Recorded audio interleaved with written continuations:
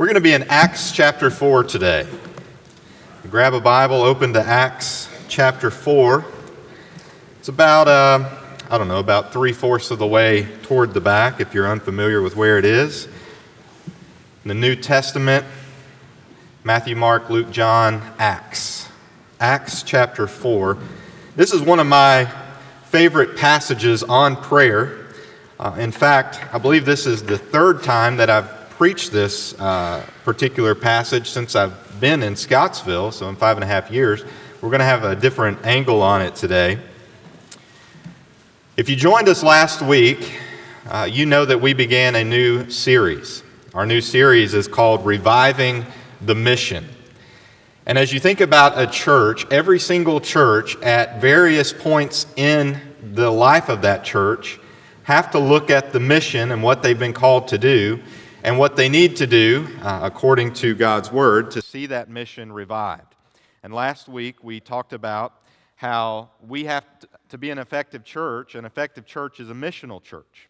And over the next several weeks, we're going to be looking at different aspects of what it looks like to be an effective church, what an effective church does according to the Bible. And so this morning we're going to be, of course, looking at prayer in just a few moments in Acts chapter 4. Acts chapter 4. And as we think about this, I was thinking about this week, I don't know how much TV you all watch, but if you watch much at all, you've probably seen some reality shows. And of the reality shows that I've watched or enjoy watching, sometimes I watch these cooking shows. Now, I'm not a cook at all. My wife does pretty much all the cooking in the house that doesn't require a microwave. If it takes a microwave, I can cook it, but that's about it. But I enjoy watching cooking shows, mostly because you see some dishes that you would never probably see yourself trying, and they're unique in a lot of different ways. And if you've ever watched these cooking shows, you know how they work. They have usually 3 judges. They cook certain dishes for these judges. They present the dishes to the judges, and each dish is judged on different aspects. They look at the presentation of the food. They look at how well it's cooked. They look at all the different parts of the item. So usually it's not just one particular entree, it's a whole meal that's presented. They look at all of those things and they taste it for texture and overall flavor and those kind of things. And when they're judging it, they usually provide some sort of feedback. And the feedback that they usually provide especially includes if, as they're tasting it, they notice that some sort of ingredient is missing. And if there is a key ingredient missing or something that would have made the dish better, they will tell them, hey, you should have included this. This is missing from your meal. And that ingredient, as I said, they would try to hopefully include it next time. Well, as we think about an effective church, what it means to be an effective church, there is one ingredient that all effective churches have. One ingredient that all effective churches seem to have. And I think it's very interesting that when you pick up a church revitalization book or a church growth book, it typically doesn't matter what author that you read if they've done their research, because almost every church growth, church revitalization book will say that a key ingredient to any movement of God in a church, a key ingredient to any growth of the kingdom in a church is prayer.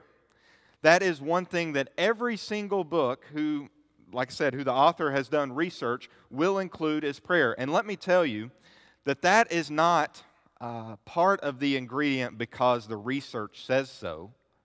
That is a key ingredient to what it means to be an effective church, because that is how God has set it up in His Word. He tells us in the Bible that effective churches are praying churches because God has ordained prayer to be one of the ways that He works through His people. 1 Peter 3, verse 12, part of the verse tells us that the eyes of the Lord are on the righteous and His ears are open to their prayer. And so let me say it again clearly. An absolutely necessary ingredient in church growth and church effectiveness is prayer. If you show me a church that's reaching the lost and baptizing new believers and seeing God do some amazing work through them, I will show you a church that is regularly in prayer. There is no other way around it. In fact, this is exactly the kind of church that we find in Acts chapter 4 in the early church, because they knew that prayer was important. They had seen God work through their prayers. And this morning, we're going to find some crucial and powerful results of corporate prayer. Now, let me say specifically, there are different, aspects of prayer when you think about it. There is individual, private prayer, which I hope that every single one of us are doing regularly throughout your day, like multiple times a day. I hope that we're all individually praying in our private lives. But there's another aspect of prayer in the life of a church, and that is corporate prayer. Praying together for God to do something. Praying together, all like-minded and all toward the same goal, the same end. And that's what we're going to be looking at this morning, is corporate prayer. And so before we get into Acts 4, I want to bow for prayer this morning. And so if we could all bow our heads, I want you to pray as I pray out loud. I want you to pray in your heart that God would move in our service today, and God would move through His Spirit and through His Word. Father, as we think about worshiping You, Lord, I know that as we come before You and look at Your Word, Lord, Your Word changes people. Your Word changes hearts. And so, Lord, as we look to Your Word today, I pray that for every single one of us, that Your Word would change us through the power of Your Spirit. And that, Lord, that each one of us as individuals and as a church would see and realize the importance of prayer. And Lord, not only that, we pray that as we begin praying for You to work in us and through us as a church, and as we continue to pray that, Lord, that You would answer our prayers and that You would hear our prayers. Lord, we thank You so much for Your Word. We thank You so much for this time. In Jesus' name, amen. Well, I'm going to be jumping in the middle of Acts 4, verse 23, but before I do that, I want to kind of set up the story of what's going on here. Many of you all may know that Acts, in that particular book, is really the story of how the early church was established. And God was doing some incredible things through the early church, through the outpouring of His Holy Spirit within them. And they were seeing thousands and thousands of people come to know Christ, even in the midst of the most severe persecution that you could ever imagine. Even in the midst of them being ostracized from their culture and from society, it seemed like it was, at that time, everybody against the Christians, yet God's Word and His message was still moving forward, and the kingdom of God was growing like no other time that they had seen before. And so at this point, you'll look at Acts chapter 4. If you look at the very beginning of the chapter, your heading may say something like Peter and John arrested. So Peter and John and many of the apostles were preaching and doing miracles all in the name of Jesus. And the government and the officials, all of those folks in that surrounding culture at that time were trying to shut down any talks of Jesus that they could. Anything that had to do with Jesus, they were trying to stop. And so Peter and John, they were arrested for preaching and for healing and doing miracles, and they were put on trial. And as part of this trial, they were threatened and told never to speak the name of Jesus again. Never to do anything in the name of Jesus again. And they were told, basically, that you will suffer the consequences if you don't stop. And so they were released. And at this point, now we pick up in verse 23 to where they went after that. And I'm going to be taking this kind of section by section here, and we'll talk about it as we go. Verse 23 tells us, after they were released, they went to their own people and reported everything the chief priests and the elders had said to them. And when they heard this, they raised their voices together to God and said, Master, You're the one who made the heaven, the earth, and the sea, and everything in them. Now, I want to pause there right in the middle of their prayer, because I want you to see and think about, before we continue in this prayer, what was going on here. These apostles, after they were released, their first response was to go back to their church family. That was their first response, was to go back and tell them everything that had happened. And I want you to think about this for a second. These people were close. These apostles, their church family, like all these Christians were very close in their relationship. If you think about the people that you're the closest to, chances are you're the closest to the people that you have gone through life's ups and downs with. You know, the people who have been there through the highs and lows of life, and you've been through some stuff together, those are the people that you are often the closest to and that you often care about the most. And those were these people. Again, think about all that they were going through at this time. All the persecution, all of the community and culture coming up against them, basically the fears and anxieties and struggles they had, they all shared in those, and they were taking care of each other's needs. And they had also committed to practicing, in the midst of all this, certain spiritual disciplines together. They had committed together to do certain things. I want you to keep your finger at Acts 4 and turn back just a page or two to Acts chapter 2. And look at verse 42, where it tells us some of the things that the early church committed themselves to do together. It says that they devoted themselves to the apostles' teachings, to the fellowship, to the breaking of bread, and to prayer. These things were all going to be super important to that early church, and they're all super important to us today in our church.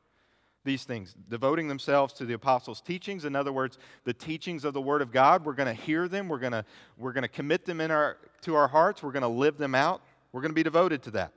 We're going to be devoted to fellowship, to spending time with one another, to caring about one another, and having meals together, those kind of things.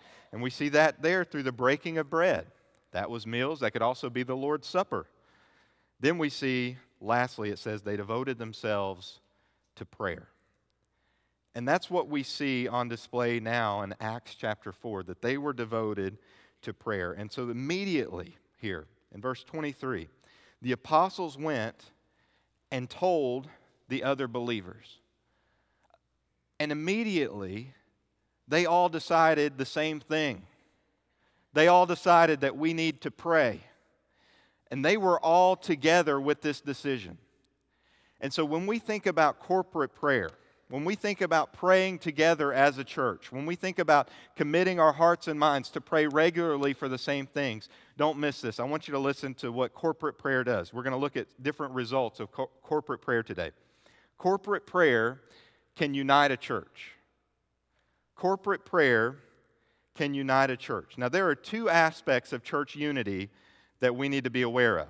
The first aspect we see in verse 23. Look at what it says again. They went to their own people. You see that there in verse 23. They went to their own people. The Greek there actually shows a possession of something. In other words, what it's saying is they went to the people that were theirs. They went to their own people. It was like a possession. They were theirs. And if you think about what a church family is, what a church family should be, it should be just that. That we all belong to each other. We all are here for each other. We all are committed to each other and care about each other and going to have concerns when someone else struggles. We're going to rejoice when something good happens for someone else. That is what unity is partly about in a church, that we are here for each other and with each other going through life. And so, of course, they loved each other. And as I think about our church family, I would say that we love each other. We care about each other, right? And that shows by, I went to the funeral home just this past week, and it was great to see a number of our church members stopping by to visit some of our church members as they lost a loved one. I've seen church members visit with folks in the hospitals and different things and just be willing to sign up to take meals and care for each other in different aspects of those things. Like, there are a lot of things that we do to show our love for one another. I think another thing that shows our unity in this aspect is we're not fighting all the time. There are some churches that you go to that all they seem to do is fuss and fight. And it's very evident that a church is disunified if they're fighting, if they're not getting along. We know that churches should be a place of love and caring about one another and not fighting. But then there's another part of unity that we have to understand as well. So there's one part of it that's we love each other and we're getting along and those kind of things, but there's another part of it that is just as important. Look at verse 24. It says, when they heard this, what did they do? They raised their voices together to God. When they heard what was going on, they raised their voices together to God. They prayed together as a church. They saw the same goal that they all wanted God to move in the midst of this situation, and so they went to God in prayer. Don't miss this. The church must have more than just relational unity. We must have missional unity. Let me say that again. The church must have more than relational unity. There must be more than church than just getting along. We have to have missional unity, which says that we are striving toward the same goal and the same mission together, and that is to grow the kingdom of God. Can we say amen to that? That is what we're called to do. And so we can't just say that, well, we get along and that's all the unity that we need. No, we need missional unity. We have to be unified in our mission. And let me just say, uniting a church together on mission, having this type of unity, praying is part of what gets you there. Praying and submitting yourself to God is part of what gets you there. And that's why you see that in any effective church, they're going to be praying.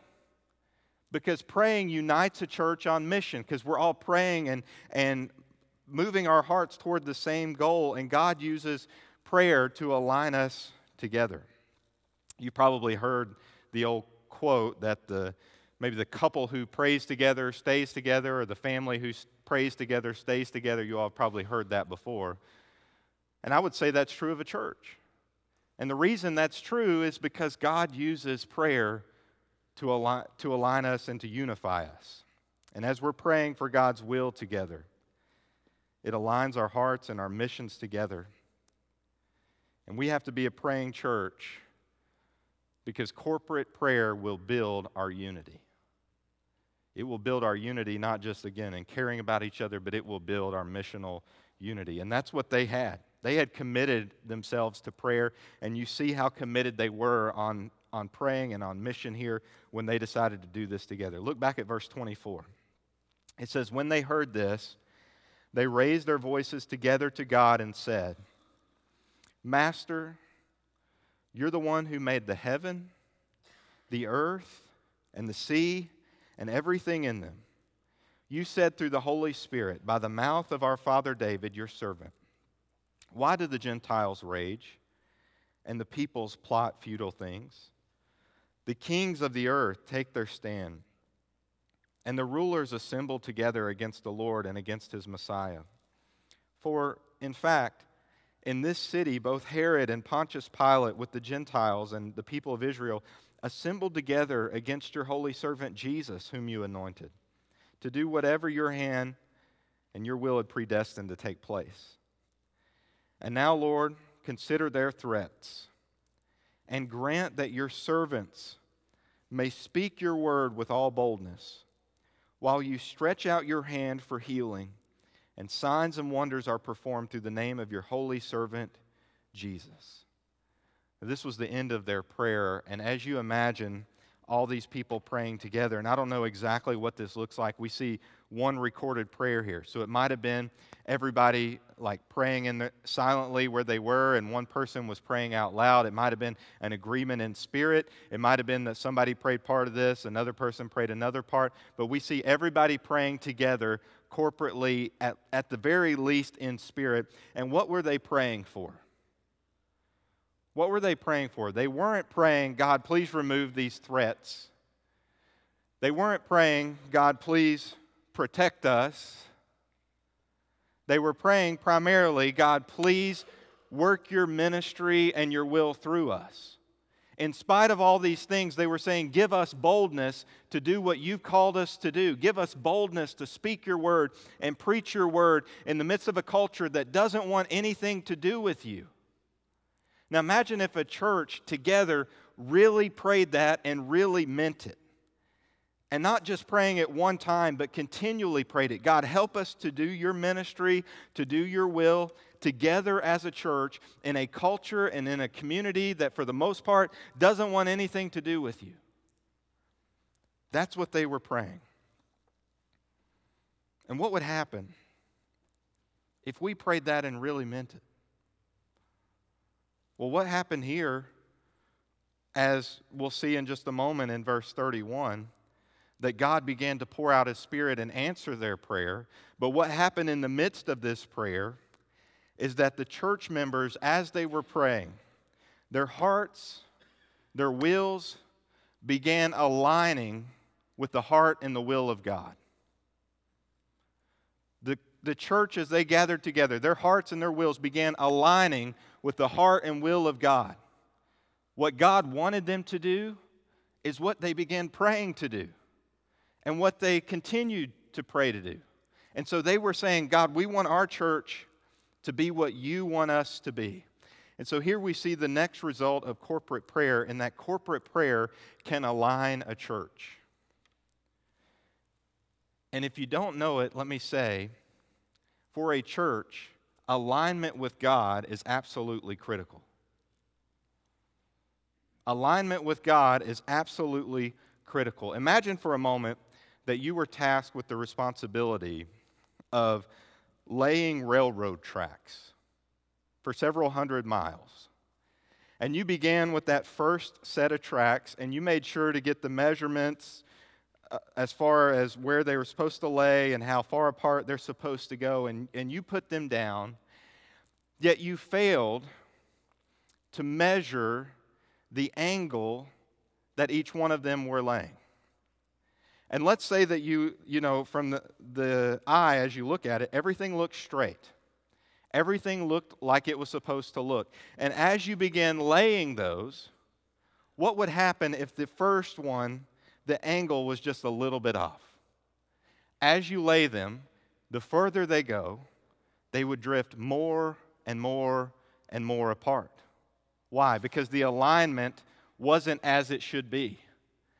And let me just say, for a church, our alignment with God has to be exactly where it needs to be. Otherwise, as our church goes further and further and further down the road, that alignment will get more and more and more off with the Lord. Now, there are certain times in a church's life where you have to stop and you have to get realigned. You have to stop and say, God, are we where we need to be as a church? Am I where I need to be as a church member? And in those times, we have to come together and pray together if we want to be more effective for the kingdom. An effective church will be aligned with God, and our hearts will be regularly aligned with His through corporate prayer. Now think about this for a second. We talked about this some last week. If we really believe that we can do nothing without the Lord, like if we really believe that, won't we regularly be going to Him together in prayer? Like if we really believe that we cannot be effective in our mission as a church without God moving through us, wouldn't we be regularly coming together to ask Him to do just that? That is what we're called to do. And as a church, I look at things like, our prayer list. We talked about that this morning, and that's important that we're praying for one another. But it goes even beyond that. We have to be regularly praying for our mission together as a church. And last week I was so encouraged to see folks coming forward and praying for our church. And let me just say, I want to encourage us to all do that for this series. That at the end of every sermon as part of this series, that we come forward and pray for our church, because prayer is an effective key, or is a key to seeing our effectiveness for the kingdom. We have to be a praying church because that's going to align us with God. And there is no shame in coming forward to pray. I always thought in my mind, I remember like as a kid and as a teenager, somebody walked forward thinking, well, I wonder what they did this week. Wonder why they're coming forward to pray. It must have been something big. I remember thinking that, but here's the thing. I think the person who comes to pray or sits in their pew and prays, or wherever, the person who prays is better off than the person who isn't praying, right? No matter what the reason for the prayer, the person who prays is better off than the one who isn't. And so I think for all of us, we have to commit ourselves to keep asking, seeking, and knocking as God's word tells us to do. And that's what this church was doing here. And look at what happened to them in verse 31. When they had prayed, the place where they were assembled was shaken. They were all filled with the Holy Spirit and began to speak the word of God boldly. Now, let me read that again because I don't want to make light of what this says. When they had prayed, the place where they were assembled was shaken. It was obvious that God was moving, and they were all filled with the Holy Spirit and began to speak the word of God boldly. Now, what does it mean to be filled with the Spirit? I want to talk about this just for a moment because this is important. There is part of being a Christian that when we become a Christian, the Holy Spirit comes to dwell inside of us. And He does. He lives inside of us. That is an indwelling of the Spirit. Every believer, every Christian has the Holy Spirit within them. Yet, however, when you look at different parts of Scripture, you see this word that's a little bit different, being filled with the Spirit. And in these moments, it's like God, when He answers prayers or when He does something in the midst of a situation and fills people with His Spirit, it's like He's giving them an extra dose of power or strength to be able to do what He's called them to do in that moment. It's like God is just pouring out His Spirit on the people in an even greater way. And we see this multiple times, but one of the instances, if you jump back up to verse 8 of Acts 4, it says that Peter was filled with the Holy Spirit. When he began to preach this sermon that got them in big trouble, he was filled with the Spirit. And now you see in verse 31 that the people were filled with the Spirit. And so being filled with the Spirit is God empowering you to do what He's called you to do. And so what do we see that corporate prayer was doing for these people? Corporate prayer can revive a church. Corporate prayer can revive a church. Now, let me just say, this wasn't the first time that this happened to them. Look back for one moment at Acts 2, verse 1. It says, when the day of Pentecost had arrived, they were all together in one place, and suddenly a sound like that of a violent rushing wind came from heaven, and it filled the whole house where they were staying. They saw tongues like flames of fire that separated and rested on each one of them. Look at what it says.